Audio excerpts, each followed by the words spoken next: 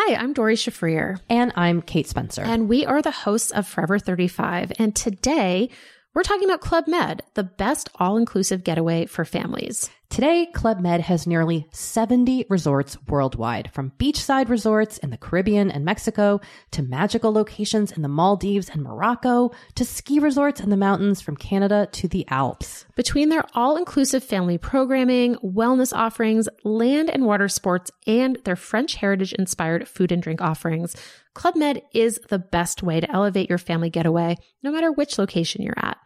To learn more, visit clubmed.us.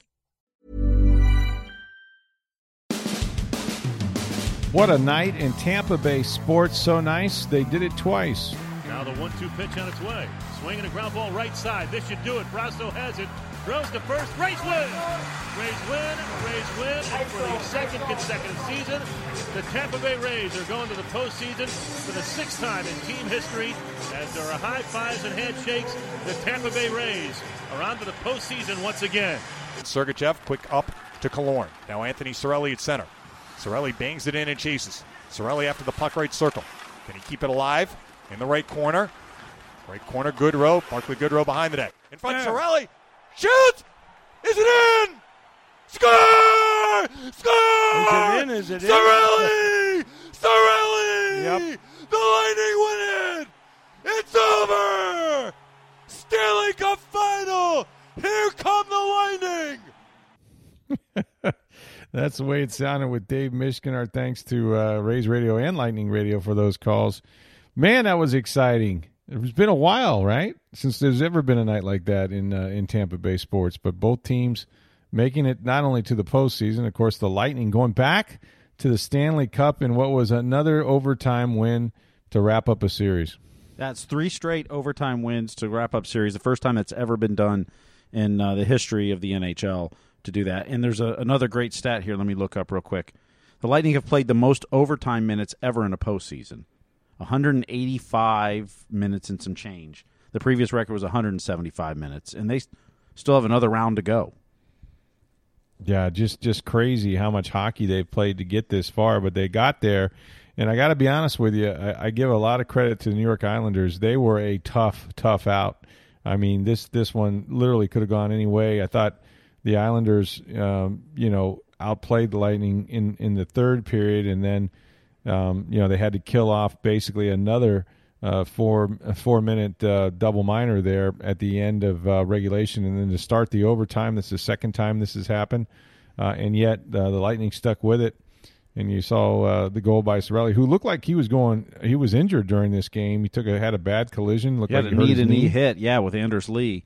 Lee was trying to get on side and stretch out, and then Cirelli was coming back, and they just kind of collided. It was a complete accident.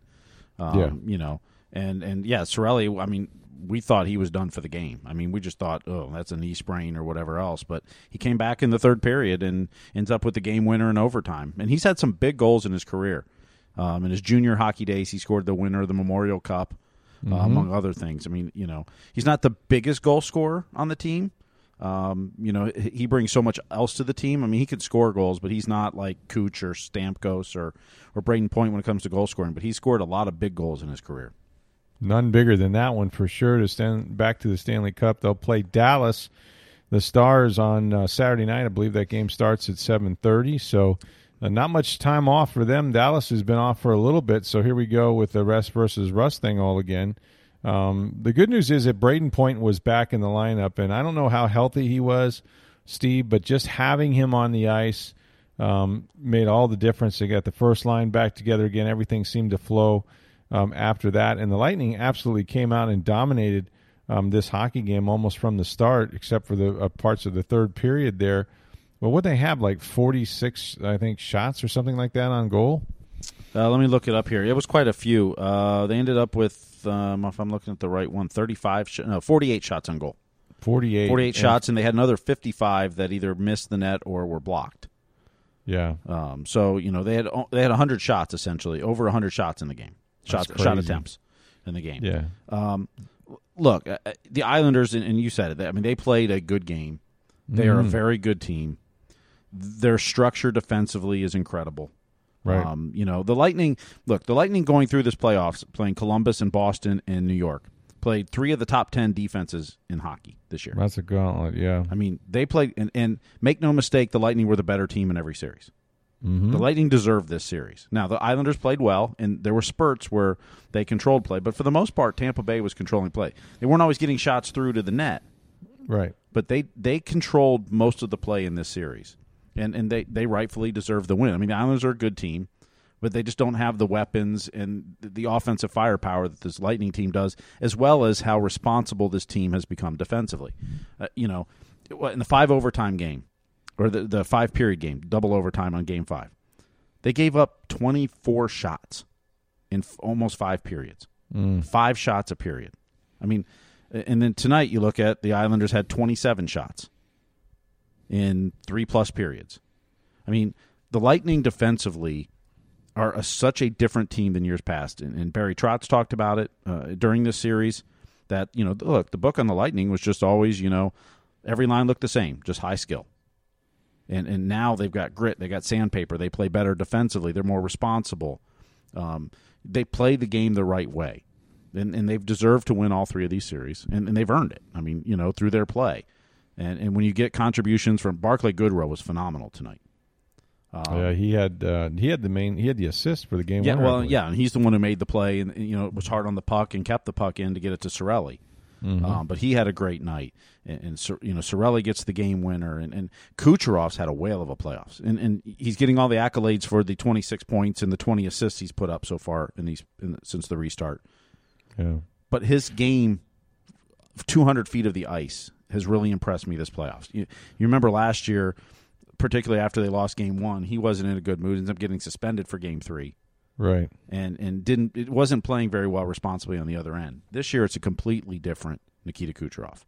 Braden Point can move the puck through the center of the ice. I mean, what happened in Game 5 is the Lightning had struggled to get the puck through the neutral zone, and they struggled some tonight, and that's because the Islanders are a very good team and they clog it up very well. But when you have a guy like Braden Point that is so skilled with it and can move that puck through the ice, it opens things up for everybody else, and it makes the Islanders work harder on defense too. So, when Braden, the 2 games they lost in the series were the 2 games Braden Point was not in. And we didn't even talk about Victor Hedman, who gets his 9th goal to tie Bobby Orr, of all people. Yes, for defensemen. The most goals before the Stanley Cup final. Yeah, yes. Just incredible, and that tied it up after Devon Toews had the wraparound in the first period, and that's the way it stood until overtime, 1-1. Just a great game to watch. Outstanding goaltending play on both ends. A few times on a couple breakaways. Andrei Vasilevsky stood up, and that's what you got back there. You've got the best goaltender in the world that can bail you out at times when you make the mistake, which allows them to pinch up and do things that other hockey teams can't do, and that's why Victor Hedman has 9 goals, in these playoffs. And Semyon Varlamov for the Islanders played a whale of a game too. Just phenomenal. He had a really good series. I mean, look, that's a tough task to stop this Lightning team when they're playing the way they are with the amount of weapons they have. And don't forget, they're doing this without Steven Stamkos. Yeah, they are. I mean, when Braden Point's out and you're like, well, one guy's out, it shouldn't mean that much. But when Braden Point's out, captain, that's 2 of your 3 guys on your top line are out, Stamkos and Point. I mean, how many teams can recover from that and do well in that scenario? Not many. And it's just, it goes to, the testament of what the Lightning have and built. And lots of tweets tonight from some of the national media guys. And, thinking back to 2015 when the Lightning probably made the Stanley Cup a little earlier than they should have. I mean, they had the talent, but, no one really thought they were quite ready for it yet. You kind of build towards that. And, they got swept in 2014 in the first round by Montreal, and then they came back in 15, and they ended up going all, to the Stanley Cup final. And everyone's like, oh, the Lightning are going to be back here a lot. And while they made it to the Eastern Conference Finals 4 times in the last 6 years, they finally get back to the Stanley Cup again for the second time in 6 seasons and third time in franchise history. And, it's something that a lot of people thought would have happened before now. And as John Cooper talked about afterwards, is you got to savor these moments. He talked about Brendan Morrow, who was on that 2015 team. They signed him. He was a veteran from Dallas, and Morrow talked about this when he was on the Lightning that year. he made the Stanley Cup final his rookie year in Dallas, and thought, this, he'll be this all the time. Not that hard. Never didn't make it back till 2015, his last season with the Lightning. Yeah, and that was 12 or 14 years, something like 15 years later. You can't take these things for granted. Only 2 teams every year make the Stanley Cup final. Oh, it's so hard to get there, and when you do, you need to win. I mean, that's the key, right? I mean, they had a 2-1 lead back in the day over Chicago and the Blackhawks the last time they were there, and the Blackhawks, of course, were in that run where they won 3 in 6 years, I think. So that was a very good hockey team. But no, you absolutely are right. It is and I still think it's the hardest of all the championships to win because you have to win 16 games. The amount of the physicality, the grind that these guys go through. They look like guys, that have been in some kind of a battle. By the time it's all over, and it's just a war of attrition. Who's got enough players, enough of their good players that can still go. And I mean, like I said, the things that Julien Brisebois did in the offseason, the acquisitions they've made, they've all worked. They've made them grittier. They've made them a better defensive team. There's no doubt about that. And yet they still have all the skill and speed. I mean, this is a great hockey team. I still think they're the best in the playoffs, and now they have just one opponent left in the Dallas Stars. So how are they going to match up with Dallas? Well, it's interesting that I believe this is the first time ever that a head coach has gone against a former assistant of his in the Stanley Cup final. Rick Bowness, yeah. Who was here in that 2015 run to the Stanley Cup final with the Lightning. And our old friend Ben Bishop, who started skating again this week now. He's been out of the playoffs, played, I think, 1 game since the restart and got lit up for 4 goals in the first period and was pulled, and then hasn't been fit to play since. So not sure if he'll see time. Anton Khudobin's been doing very well for Dallas. Dallas is another good defensive team. Although some of their – if you look at some of the advanced metrics and such in these playoffs, Dallas is a team where you're going, how did they get this far? They're a very good team. They struggled going into the pause back in March, and then came out and have done very well since the restart. They're a team that comes from behind a lot too in these playoffs. There's been oftentimes they've been down 2 goals in the third period and will tie it and go to overtime and win it, or even win it in regulation. So just getting a lead on this team, you can't sit there and go, hey, just lock it down, we're fine. They're going to come at you. I mean, they're a tough team, a tough out. A lot of skilled players. Their back end's very good. Those are probably their best player. Heiskanen, and they got some really Klingberg back there on the back end. Tyler Seguin, of course, on the front end. Jamie Benn, Joel Pavelski from the Sharks, longtime veteran from the Sharks, is on there. So I mean, this is a high skilled team, but another team that can lock it down. It's going to be a tough series, and they're rested. I mean, we just talked about the Lightning have played 185 minutes of overtime in these playoffs, and they're going to have less than 48 hours till Game 1 starts. Where Dallas has been off since, what was it, Monday night they won? So there's going to be 5 nights off between games. So that's huge when you get to this point. I mean, I don't, I definitely think rest is always preferred, especially in a sport like hockey when you got guys that are beat up, everybody's hurt. To get your legs back, Tampa Bay just coming off a grueling, 6-game series of their own, all the overtime games they played. It's got to be an advantage for Dallas, and yet, this will probably be a long series. I don't see anybody wrapping it up in 4 or 5 games. You never know. Listen, when you think about this year and what has happened, the pause, the coronavirus, I think I saw, these teams, correct me if I'm wrong, have been in a bubble since July, since the end of July, I believe. John Cooper mentioned in the press conference tonight 54 nights they've been in a hotel. I mean, that is there. Yeah, July 26th, I believe, is when they went to the bubble. Yeah, and that is beyond hard, right? I mean, they were talking about one guy on one of the teams had recently had a baby before he left to go play in the playoffs, and that child is now 2 months old, and he hasn't seen it since it was an infant. I mean, missed 2 months of its entire life. So, I mean, it really is, in many ways, as hard as it is to win a Stanley Cup, imagine the mental discipline and some very lonely nights. I mean, you're away from wives, you're away from family, you're away from children, all that sacrifice that you're making as a team to come together. And they have bonded. They've done a lot of things together. There's a pretty good video of them probably at a CFL stadium or somewhere there. And, they're hitting baseballs at each other. Victor Hedman kicked a 50-yard field goal, which, hello, Bucks, if you're listening. He just walked up there and, he's a pretty good athlete. I think if he gets it, there it goes, it's good. Are there any 6'6" kickers in the NFL? I don't know. Well, he could be one. The guy's just, what can he do? Have we found anything he can't do?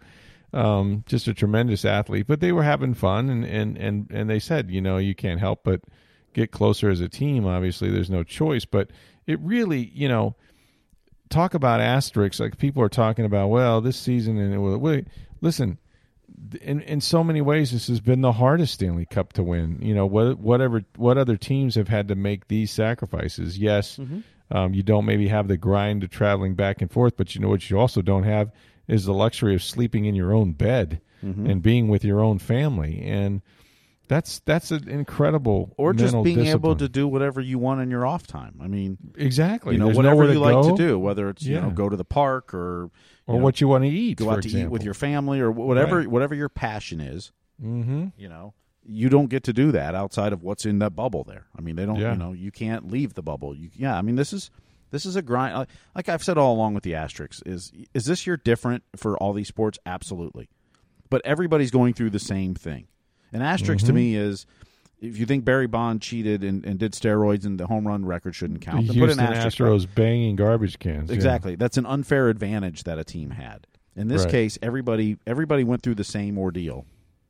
So why is there is it different? Yes. But an asterisk means like it doesn't count. It's it's exception. Maybe baseball's the one you could kind of say that because it wasn't a 162 game season. You went through 60. The NHL did a 70-game regular season essentially. So it was like 85% of the regular season. So you're close enough. So maybe baseball you go, okay, but with the expanded teams in there, I don't understand how you could say it doesn't work. But and speaking of baseball. Yeah, well, good segue. That's a radio term. The Tampa Bay Rays wrap up a playoff spot anyway by sweeping the Orioles. Both those games were interesting. At one point, game 2 was 6-6. I looked up; it was now 10-6. I don't know what happened there. Joey Wendell, I think, hit a big home run. Well, he hit the game-tying home run. I saw that. Okay, yeah. So they obviously got the bats going. That had been a problem until they got to Baltimore, and then sometimes got the bats going in Baltimore, which is even more amazing because that's been a house of horrors. Right. Well, I don't know if you saw it. Game 1, Willy Adames has been as lost as any player on that team all year, and that's saying something because about a week ago we were talking about Austin Meadows. He took he had 4 Ks. He struck out 4 times in Game 1. This is a 7-inning game. Struck out 4 times. I don't even know what you call that. The golden sombrero is 3. I don't know what 4 is. But then in the second game, his first at-bat, boom, home run. And amazingly enough, that's a home game. Yes, it was. The second game was a home game. He doesn't hit it at home, although it was at Oriole Park. But that's right. That's right. You got to count it. That's a home run. It counts as a home stat. So. Yeah. Well, they got to get him going, but they did have some bats going, which was a good thing to see. But Austin Meadows left game 1 with a oblique strain, I think. And Kevin Cash between games in the Zoom said that they were just being. He goes, "It's really me just being overly cautious. I really don't think anything's wrong with him. We'll see. We'll have him checked out." He goes, "But I don't want to take any chances at this stage." So hope for the best. Hope it was just a tweak or a twinge. Something not that serious because they can't afford really to lose any more bats, that's for sure. But, what a job. I mean, think about this. The Rays have been playing baseball for a minute, right? This is just their sixth trip to the playoffs. And Kevin Cash now has done it 2 years in a row. So he owns 33% of them. It's only the second time they've done it 2 years in a row, made the playoffs. That's right. In their history. So, matching guys like Joma. Listen, I know he finished third in Manager of the Year a year ago. I don't know who's going to top him this year. You got the White Sox. The White Sox, maybe, who's got the best record in the American League. That's true. Yeah, that's very true. It could go that way.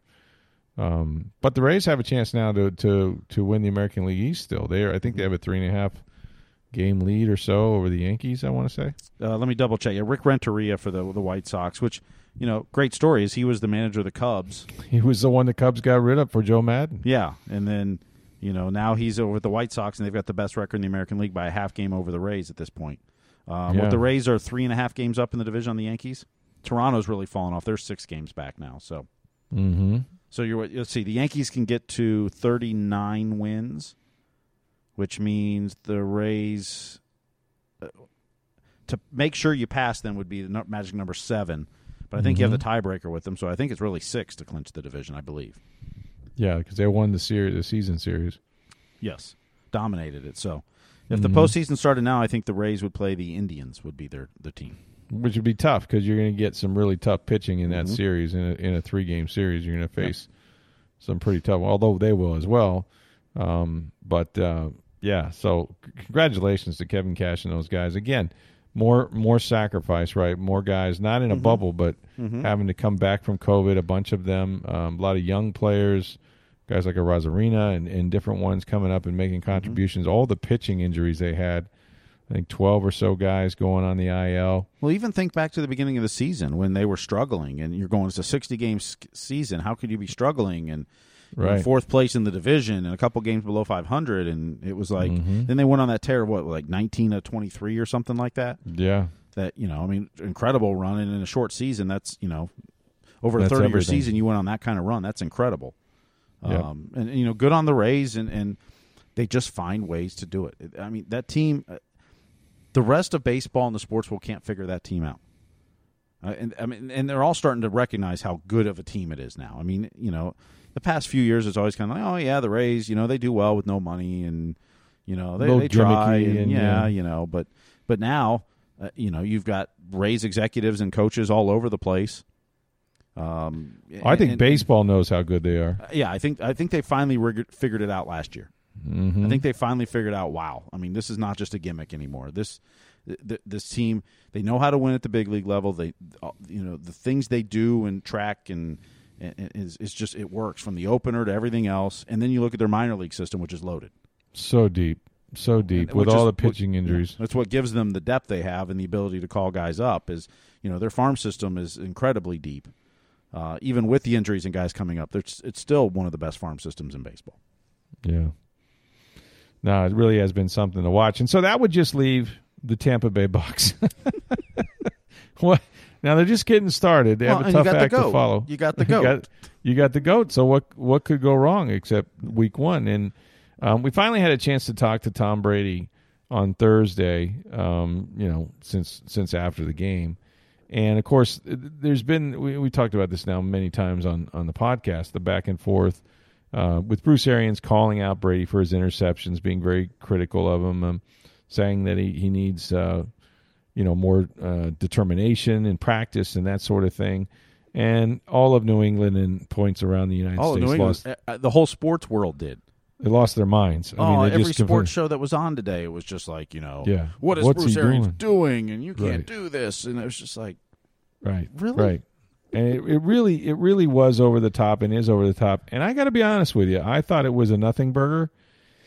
Listening to Tom Brady, I mean, he was, let's say, I would describe his response as terse.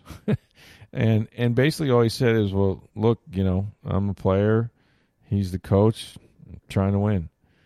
So it wasn't exactly there's nothing here between us. Now, excuse me, I will tell you, in my discussions with people over there who see Tom every day, and are, and guys that coach him, and at the end of the day, they're like, it's never even come up. Like he is, it wasn't even sure he was aware that what BA had said. I have a feeling he was aware before the Zoom call, but he was aware. Yeah, but if he wasn't aware, Giselle was, she would have told him. But and clearly he didn't want to talk about it. Now, there's a number of reasons why you wouldn't want to talk about it, right? One, you're just ticked about it. You think it's the word, it's blasphemous that he called you out, or perhaps there's no win here. I mean, what are you going to say? I threw the balls; they weren't good.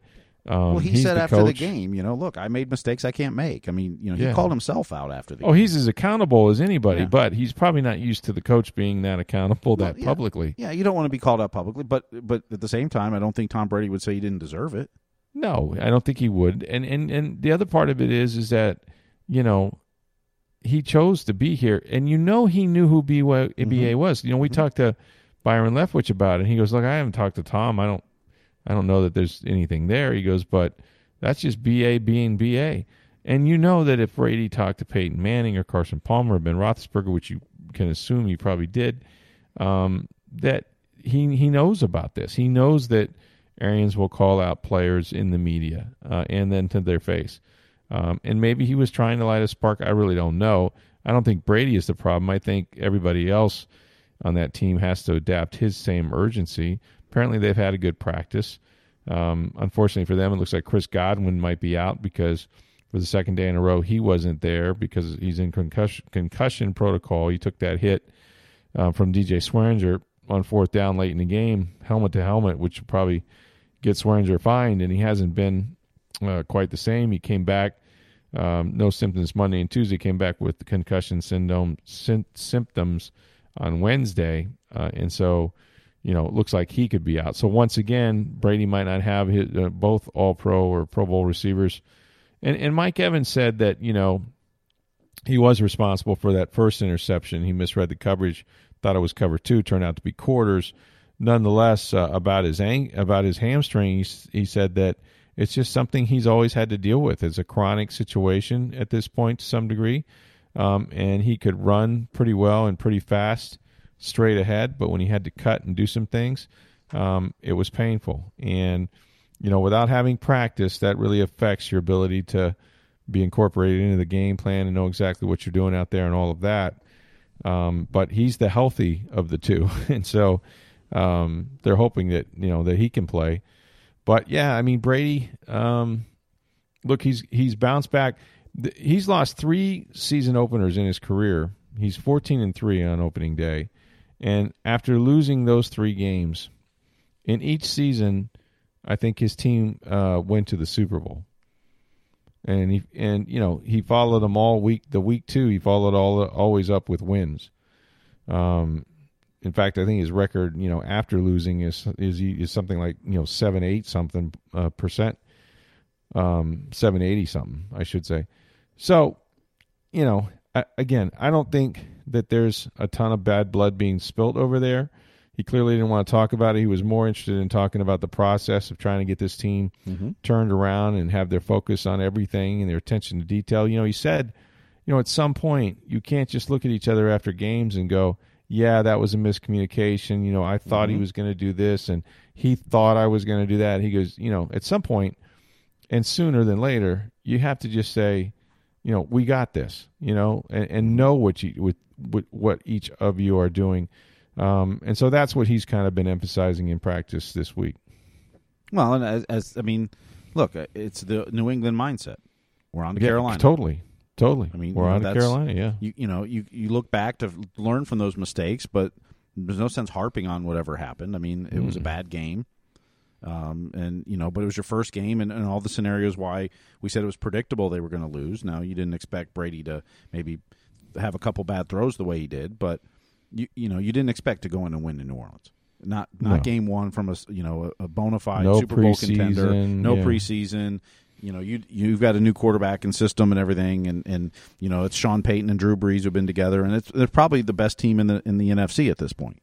You can make a case on a couple other teams, but New Orleans is right up there. So I think it really starts this week in how they do against Carolina. That's what now you can really start to judge this team and see what it is, and hopefully you're going to see improvements every week as they go along, because the more time, the more experience they get with Brady and all his weapons and the defense too. Will although the defense played pretty well in New Orleans, to be honest, but they're going to continue. They're still young, particularly on the back end. They're going to continue to get better too. Judging from his tone, he may hang 50 on somebody this week.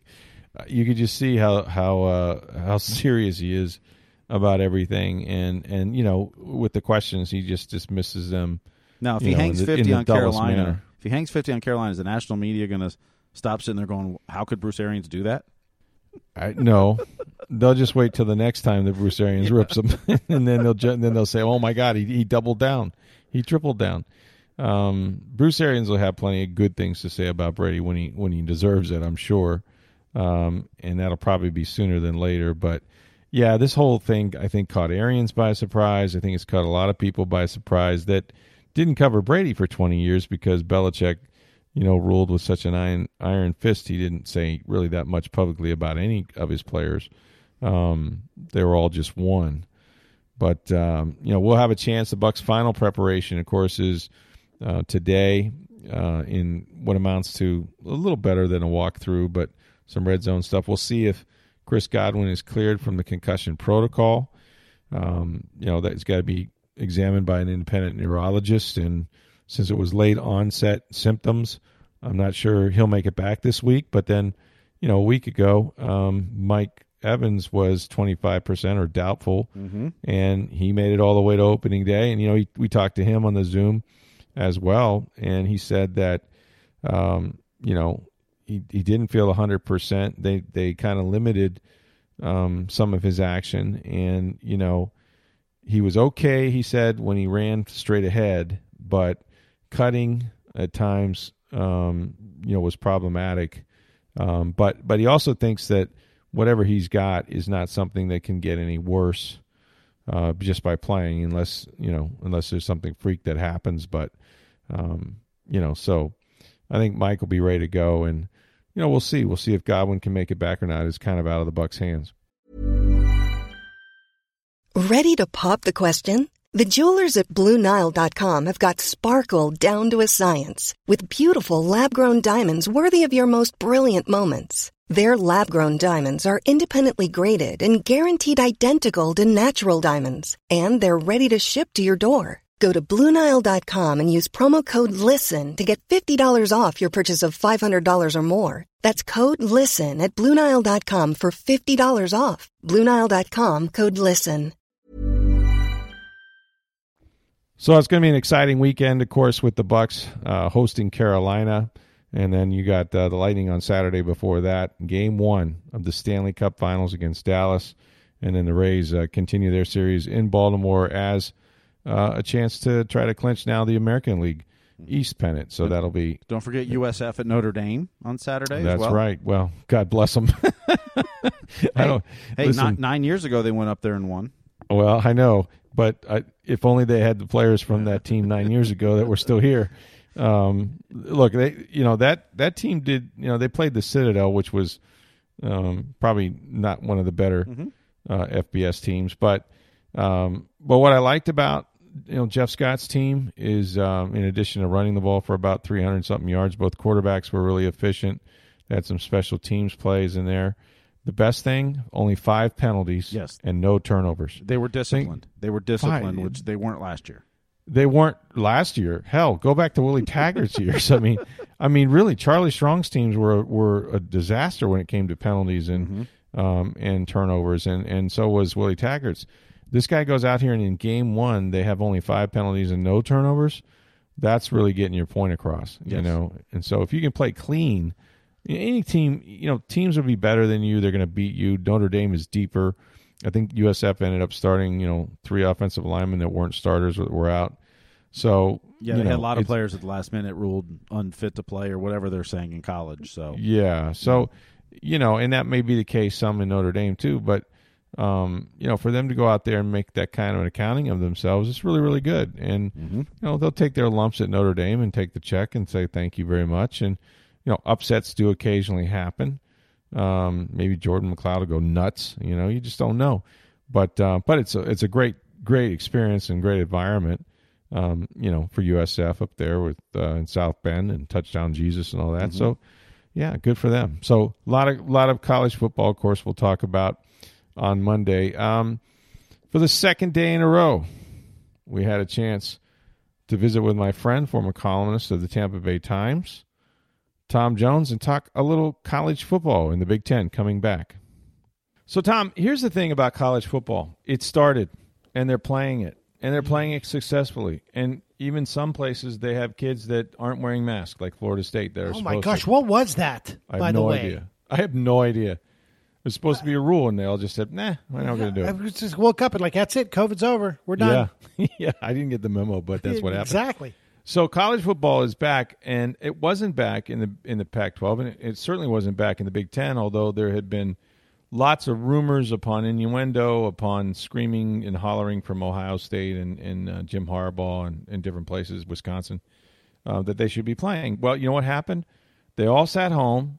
They all watched football be played. That's exactly what And happened. suddenly, the advice they were given a couple of weeks ago to not play for medical reasons, yeah, that didn't matter anymore. Exactly. So You hit it What's right on the head. happened in the Big Ten that all of a sudden now they're going to try to play like an 8-game schedule, I guess? That's what I want to know is what changed. What exactly changed? And I don't want to hear, well, players complained and parents complained and lawyers got involved. If the science changed and they truly believe, okay, we can do more rapid testing, we can have a better handle on it, that's fine. But that's not what we didn't hear anything immediately after the vote came down to play. And that was the problem that I had, Rick, is that, and I think you hit it right on the head. They looked around and said, "Wait a minute, we're going to let the ACC play, or we're going to watch the SEC play, and we're going to Every sit home." conference but them in the Pac-12, right? And I thought they got scared, Rick, because I think, look, you know how this all works with recruiting and all this. That this was going to be used against the Big Ten, and this is going to be used against the Pac-12. Like, look, when push comes to shove, fellas, do you want to go play for a conference that's going to shut things down, or do you want to come play for us? We're going to play football here. And I think they got scared. I think that was a big part of it. Now, they're going to come out and say, well, like I said, we learned more about the testing. The spread, the testing. We got better testing. Better testing. And I think that's what they're going to try to sell to the public is this testing. And maybe that's true. But, Rick, two things happened. I think one was they got scared. The other thing was they made this decision so early. Yes, back in before August. They even had to, actually. Right, yeah. And they could have probably let it play out a little bit more. But I think they let the kids and the parents talk them into this. I really do. I really believe that's what happened. And I think the answer is, why are they playing? Because they want to play. Not because it's safe, not because we learned more. I think the answer is, well, we really want it. But I hope, Rick, they're not on the wrong side of history. I have a feeling they could end up being, but I hope not. But I think they could end up on the wrong side of history here. But don't the school presidents have the say here, right? Am I not right about that? I mean, they are essentially the leaders of their institutions and what makes up the Big Ten. So it has to start there. And well, I think it's exactly where it starts. Steve and I were talking about this earlier. I mean, Steve, I think you have a pretty good point on I've this. thought all along, particularly in the Big Ten, that the presidents don't really care about athletics for the most part. And I'm generalizing. There may be some presidents that do. But I think this was a way to put athletics in its place, and they didn't care that there wasn't athletics, so go ahead and cancel it. This gives them a reason. And they didn't anticipate the blowback they'd get. wow, I think that makes a lot of sense. It brings in a heck of a lot of money, though, does it not, for those institutions? Well, but okay, so let's say Michigan or Ohio State, those two of the Big Ten programs that bring in the most money. Brings in, 140, 150 million, whatever the athletic department. They spend all that money on soccer and track and field and the athletic department. So none of it's going to the general. Most colleges don't make money on their athletic programs. Yes, the football program does, but it pays for everybody else. And if you look at, I think there's only a handful of colleges that make money on their athletic department year after year. Yeah, well, that's the whole goal, right? Is to spend everything you make and say we need more locker rooms, more equipment, more. Yeah, it's an arms race to beat directors. this school and this school. So if you're not really making that much money, and those presidents care about the academic part of the institution, they don't care about the athletic part. And I'm generalizing, and there may be some that do, but as a rule, they care more about the medical program or this program, and that's their job as the president. I mean, that's ultimately it's an academic institution first. But and I think Steve's onto something here, Rick, because I mean I think we look back and we've seen this in a lot of places, but I'll give you two Big Ten examples of places where maybe coaches got too much power. Joe Paterno at Penn State and Bob Knight at Indiana. Now two different circumstances for what ended up their demise. But in both cases, they were almost like those were the guys that ran the schools. And so I think Steve's onto something. I think there is, and then we saw what happened with Ohio State with Urban Meyer and how that ended there. And then all of a sudden the blowback was something else. And Rick, I thought you made a great point just a minute ago, is that it was hard to justify, we're not playing, we're being safe. Oh, wait, Miami's and Pitt are playing? This, schools that are, Pitt's right down the road from Penn State. Syracuse is right down the road from Penn State. Right. Virginia is not all that far from Rutgers or whatever, so. Yeah. We'll take Ohio State. The Cleveland Browns and Cincinnati Bengals are playing. The Cincinnati Bearcats are playing. Right. And Ohio State's not? Right. Yeah, well, you've also got high school football going on. The high schools are out there and those kids. So I just think, I think the optics are bad. I think it's hard to sit there and watch. And, there's players who, maybe have one more year. They're not going to go pro. And then there's others that might transfer, and there's a whole host of problems about it. What we got to hope and pray is that there's not, more outbreaks. They're only playing an 8-game schedule, but aside from that, wherever, SEC, any conference, you don't want people getting sick. And I'm still, I look at what's going on at these college campuses in places like Iowa, and I just wonder how in the hell, are you going to really be successful? Because these guys aren't going to be in a bubble. They're going to be on campus. They're going to be around other students. How are you going to keep this contained? And even the non-Power 5 squad, I went to Arkansas State, right, and they played Memphis, and they were on national TV, and then they beat Kansas State, which was a big win for them. They had to cancel their game against Central Arkansas or move it because they had too many guys with COVID on a certain unit. It wasn't like the entire team, but it was like basically, let's say they're out of offensive linemen, right, and it wouldn't make sense to play. So the teams that are playing, they're having trouble, and their campuses are full of COVID, and I just don't know. I understand why the Big Ten wanted to jump back in the pool, because the party wasn't over.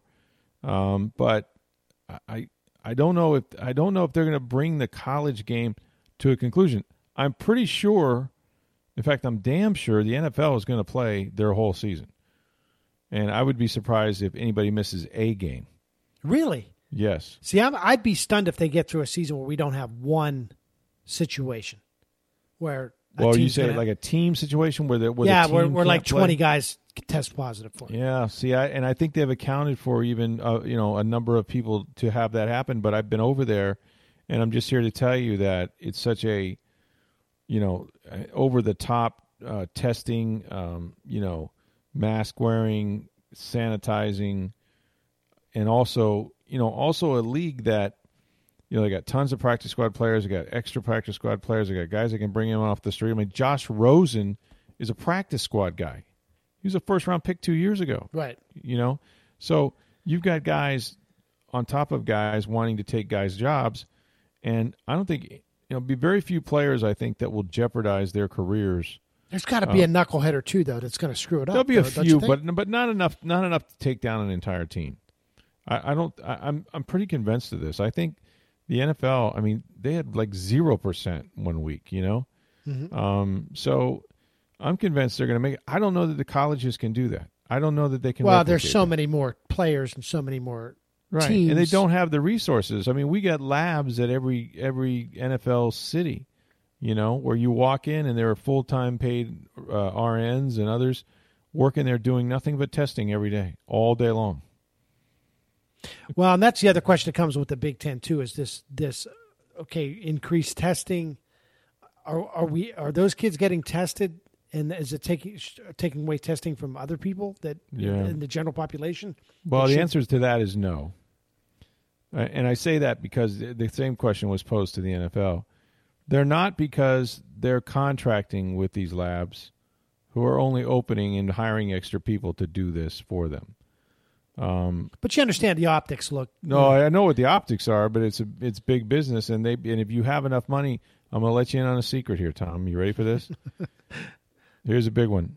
In a capitalist society like the U.S. is, if you have enough money, you don't have to play by any rules. It just works that way.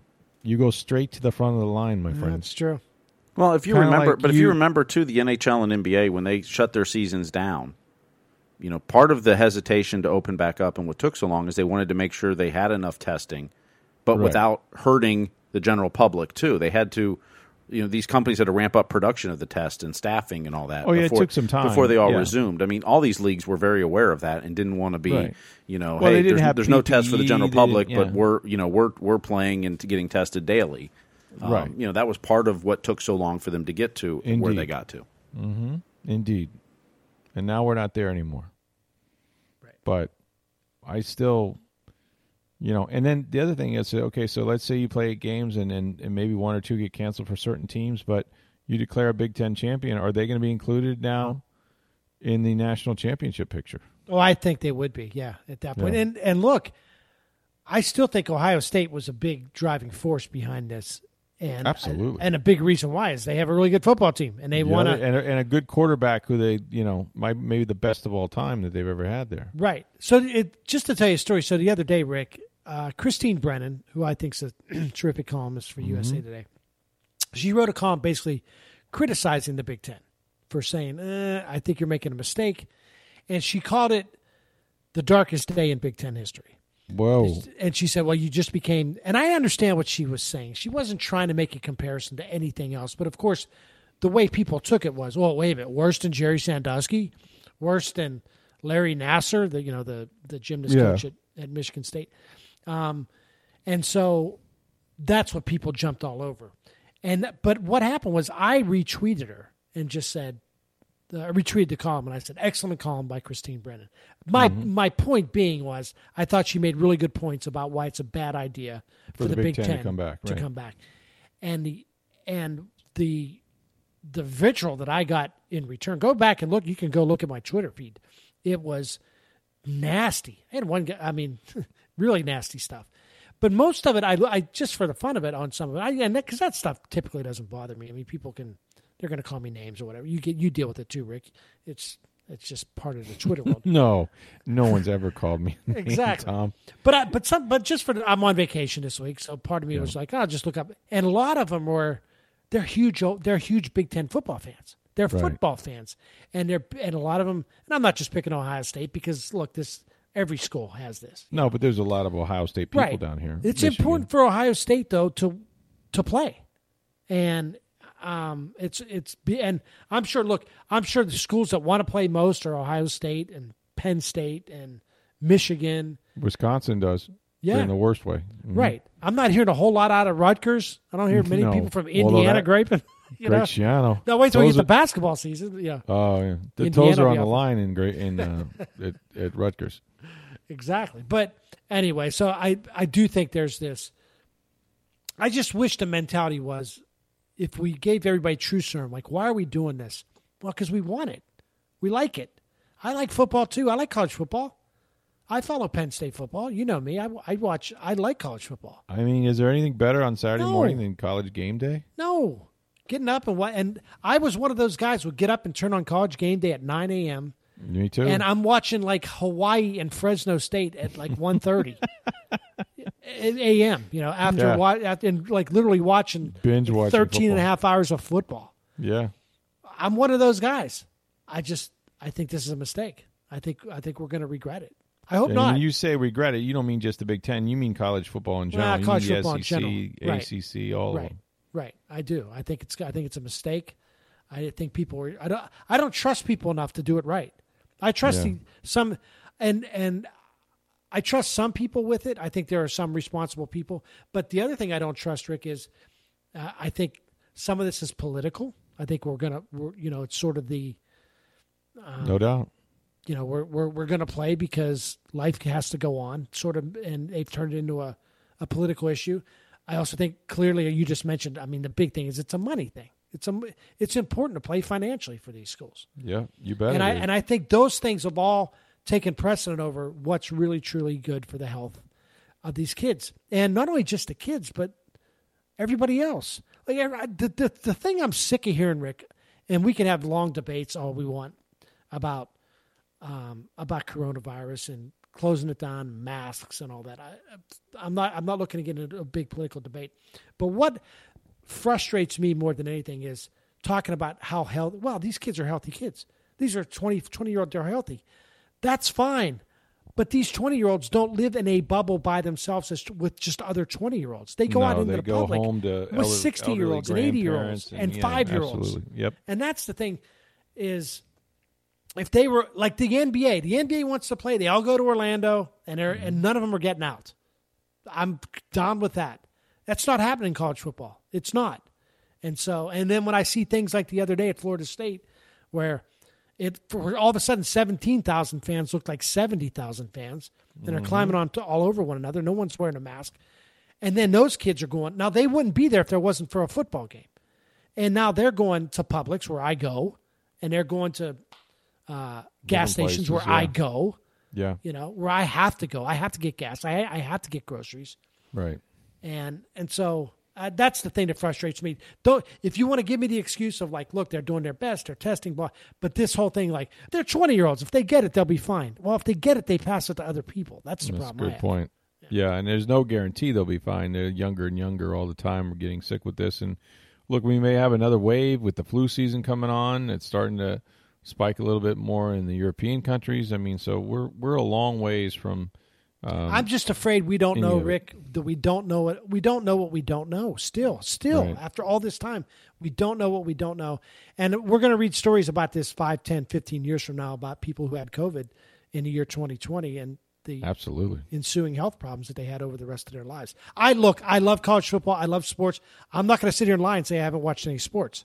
And I'm not going to sit here right now and say I'm boycotting college football. I feel a little weird watching it, but I'm not going to sit here. I watched a little bit of it the other day, I'll admit. Yeah. And I watched the Rays, and I've watched the Lightning, and I watched the Bucks on Sunday, and I'll watch them this Sunday. It's entertainment. It's not like I'm like everybody. I'm ready for this to be over too. But I also don't want to see kids die. Yeah. Because why? Because I wanted something to do on Saturday afternoon. Right. Well, that's going to be, God forbid if with as many players and COVID that's out there, God forbid somebody who's compromised and doesn't know it gets sick and that happens, because I think that'll change sort of everybody's perspective. But look, I also understand that if you're the Big Ten or a Big Ten player and you're sitting home and you're watching, other leagues play on college football, and it feels like college football and it seems to be like they can do it, why can't we? I don't know, how they could have prevented it. I mean, no, you're exactly right. If the Big Ten had been the first to go and said, we're canceling the season. Right. And everybody else, including the SEC, followed suit, said, we're going to be with you on this. Right. And they had the same information today. They wouldn't come back. They would not come back if everybody. No. But I think you hit the main point, Rick. Everybody sat and watched the games last week. We watched the games, and there's going to be more. And now there's going to be more with the SEC cranking up here in a couple of weeks. So. And that's the only league that matters. I'll tell you, along those same lines, this whole thing about not having fans in the NFL, only 5 teams started the season with fans, 2 of them in Florida, right? Ron DeSantis wants people in the seats, and Miami and Jacksonville. And I think that's Super Bowl related, by the way. Yeah, I do too. We're looking ahead to February already. Right, but the Bucks decided not to do it, and the Glazers decided not to do it, and frankly, 27 other teams decided not to do it. And why? Because they want somebody else to make the mistakes. Yeah. Because they want them to go out there and show them what's good about it and what's bad. Right. And I think it's like the old joke about the old, it's not a joke, but it was like we're in the newspaper business, and years ago they were talking about putting up paywalls for newspapers. And someone said, it sounds like a great idea. And everybody used to say, yeah, I'll be the second paper to try it. Yeah. Somebody else make the mistake first. That's right. And that to me is the reason why when the Panthers, come in here on Sunday, there's not going to be any fans there, because they want to see the other kinks. They want to see people work them out. They want to see what problems arise. And I don't think they're done with the stadium. And so, yeah, all that factors into it. But we're going to have Big Ten football, it looks like, and we got college football, and that's good that it's back. What also is back, of course, is the political season, and you write for Poynter.org, the newsletter there.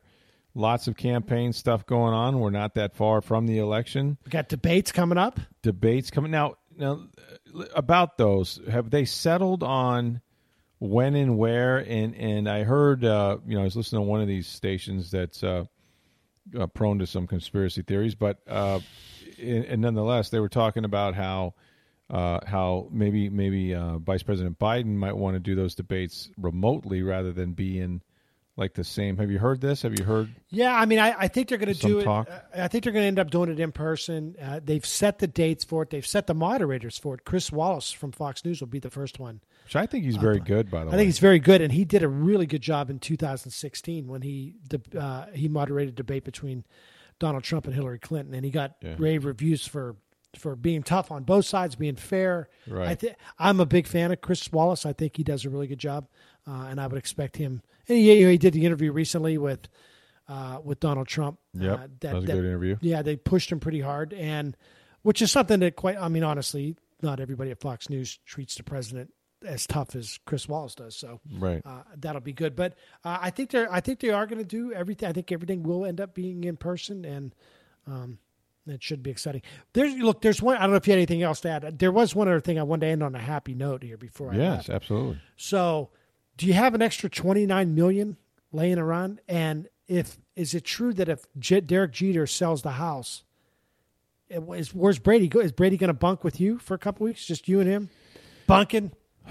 Instead of living in a van down by the river, he's going to bunk with you. He hasn't called me. We do have a room, and our kids are about the same age. So I'm just saying. But I don't. Apparently, when he leased that place, part of the agreement was that when it's going to be sold, that they would have to agree to have people show the house. Now, here's the thing about that: you can't just call and say, "Hey, can I do a walkthrough of the house? I kind of want to think about buying it, but I don't have a chance because I don't have any money."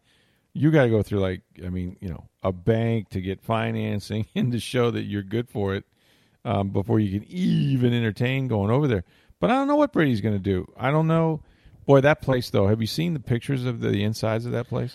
I've seen I've seen a lot of the pictures of the outside, and the thing that blew me away, Rick, they got twice as many bathrooms as bedrooms. They've got 16 bathrooms, at least half baths, 8 full. I'm not sure why you would need that many to have parties, right? You'd have to have that many to have parties. I guess that would be it, right? That would be the sole purpose because everybody's got to go at once. But it is a phenomenal.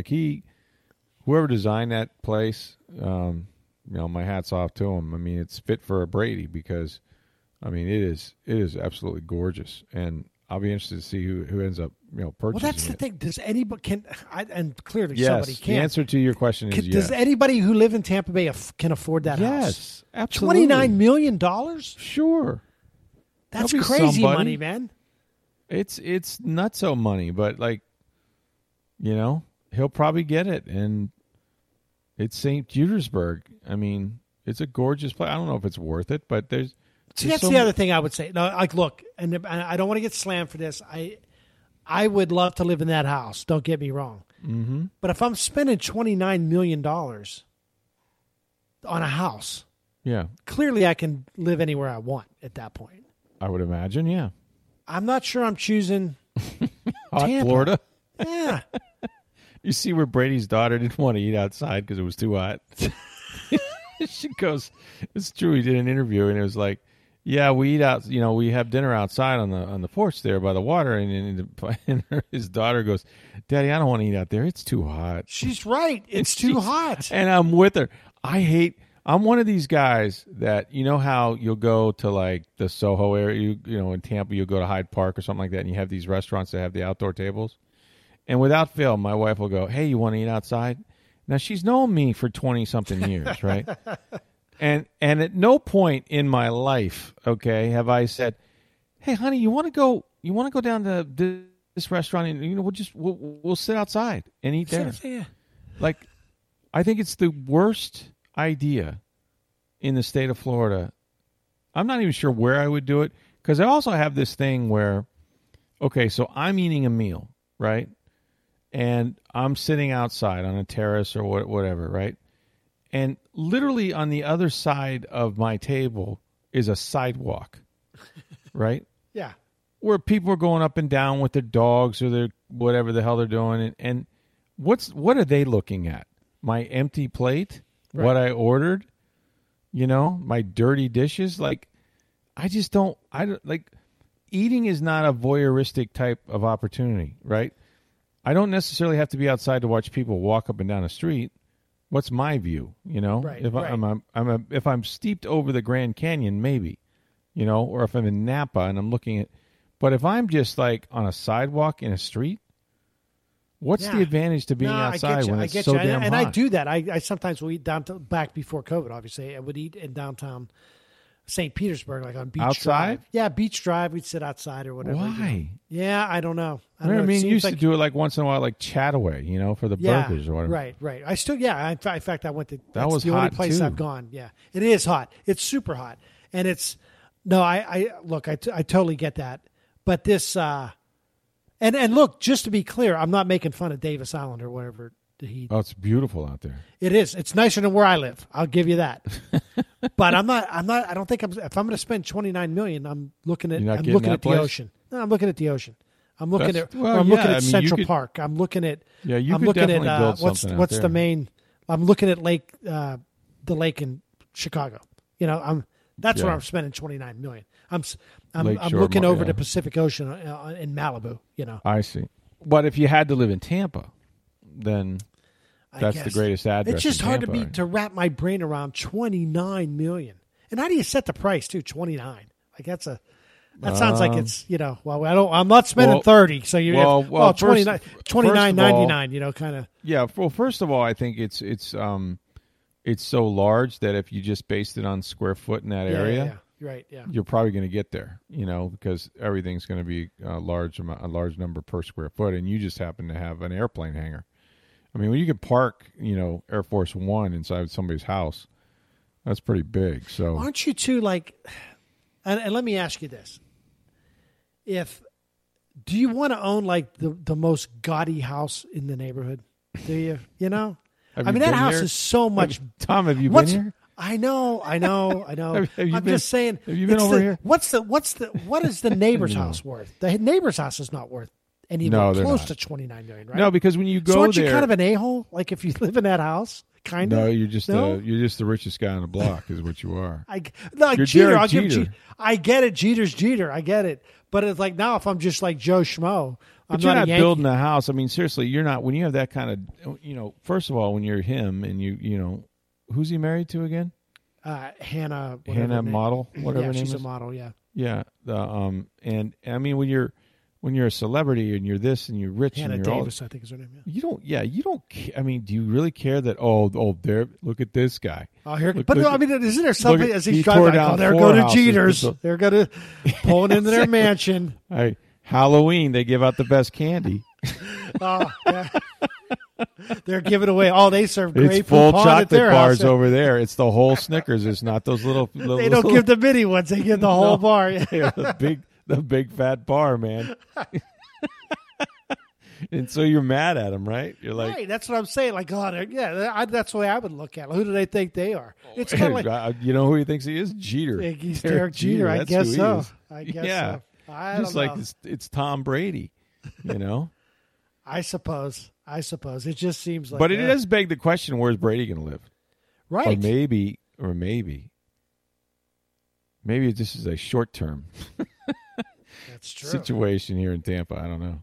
It's like what happens first? I think he really likes- Jeter sells the house, or because No, I noticed Brady's not stepping up to buy it, and he can afford it. No, he ain't buying that thing. No, No way.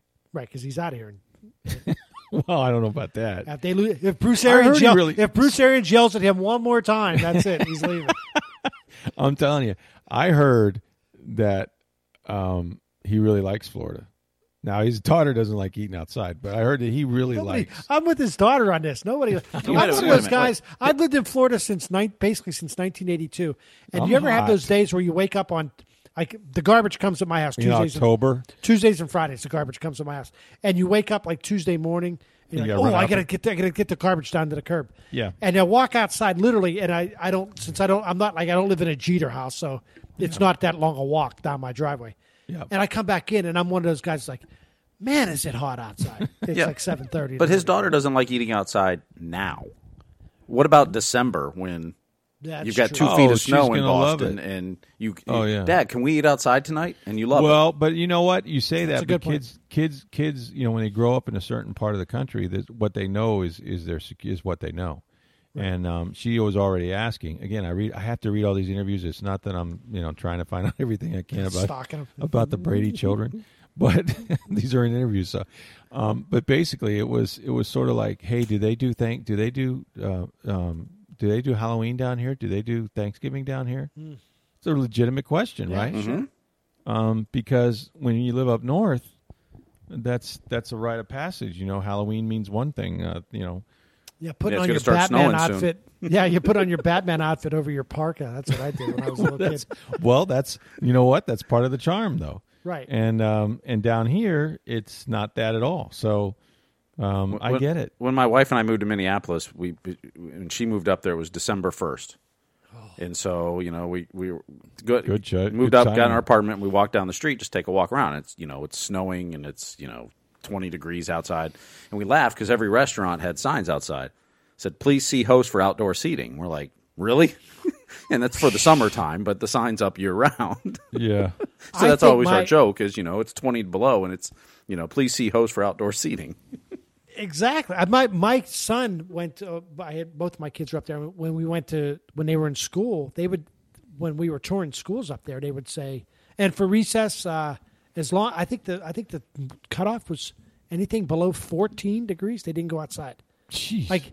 Like 18 was like, we'll go outside when it's 18, But if it was like below 14, oh my God! But $29 million, I just still can't get over that. That's nothing. It's a That's ridiculous a football amount season. of number. That's one season for Tom Brady plus I guess. endorsements. And what's funny? I was watching. I don't know. sometimes you go on YouTube. I don't even know how it. You go on YouTube and they have suggested videos for you. I don't even know why this came up on my suggested video, but it was Scottie Pippen. Architectural Digest did like a tour of Scottie Pippen's house in Chicago. Yeah. And they had it like the pool, and he had like a spa, and he had like a steam room and all this other stuff. The coolest thing in the world is he had a basketball court like in his basement. Well, yeah, Jordan had that, yeah. And that's what as a kid, so when I read Brady, like when I was reading the Jeter house, everything that it has a wine cellar, and I drink wine, but not enough to fill up a wine cellar.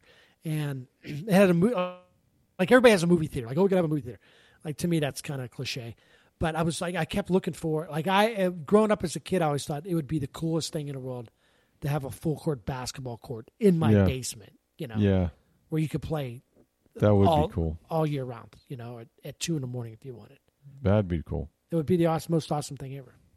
But I'm not sure that Brady's house has that. It doesn't sound like it did. No, it had a gym, it said. And maybe because he didn't play basketball. I mean, Jordan had that. Right. Look, I hope he sells it.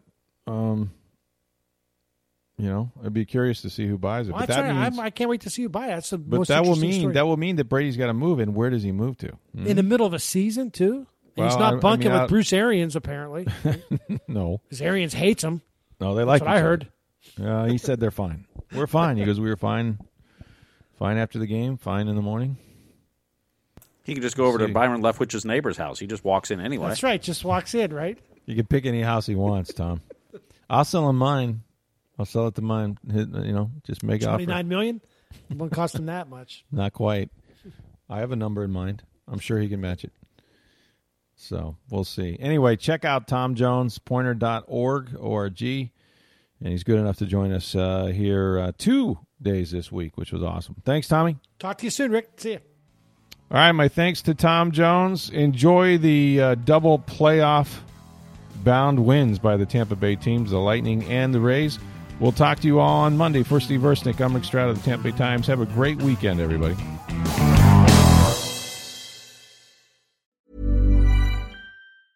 Hi, I'm Dori Shafrir. And I'm Kate Spencer. And we are the hosts of Forever 35. And today, we're talking about Club Med, the best all-inclusive getaway for families. Today, Club Med has nearly 70 resorts worldwide, from beachside resorts in the Caribbean and Mexico to magical locations in the Maldives and Morocco to ski resorts in the mountains from Canada to the Alps. Between their all-inclusive family programming, wellness offerings, land and water sports, and their French heritage-inspired food and drink offerings, Club Med is the best way to elevate your family getaway, no matter which location you're at. To learn more, visit clubmed.us.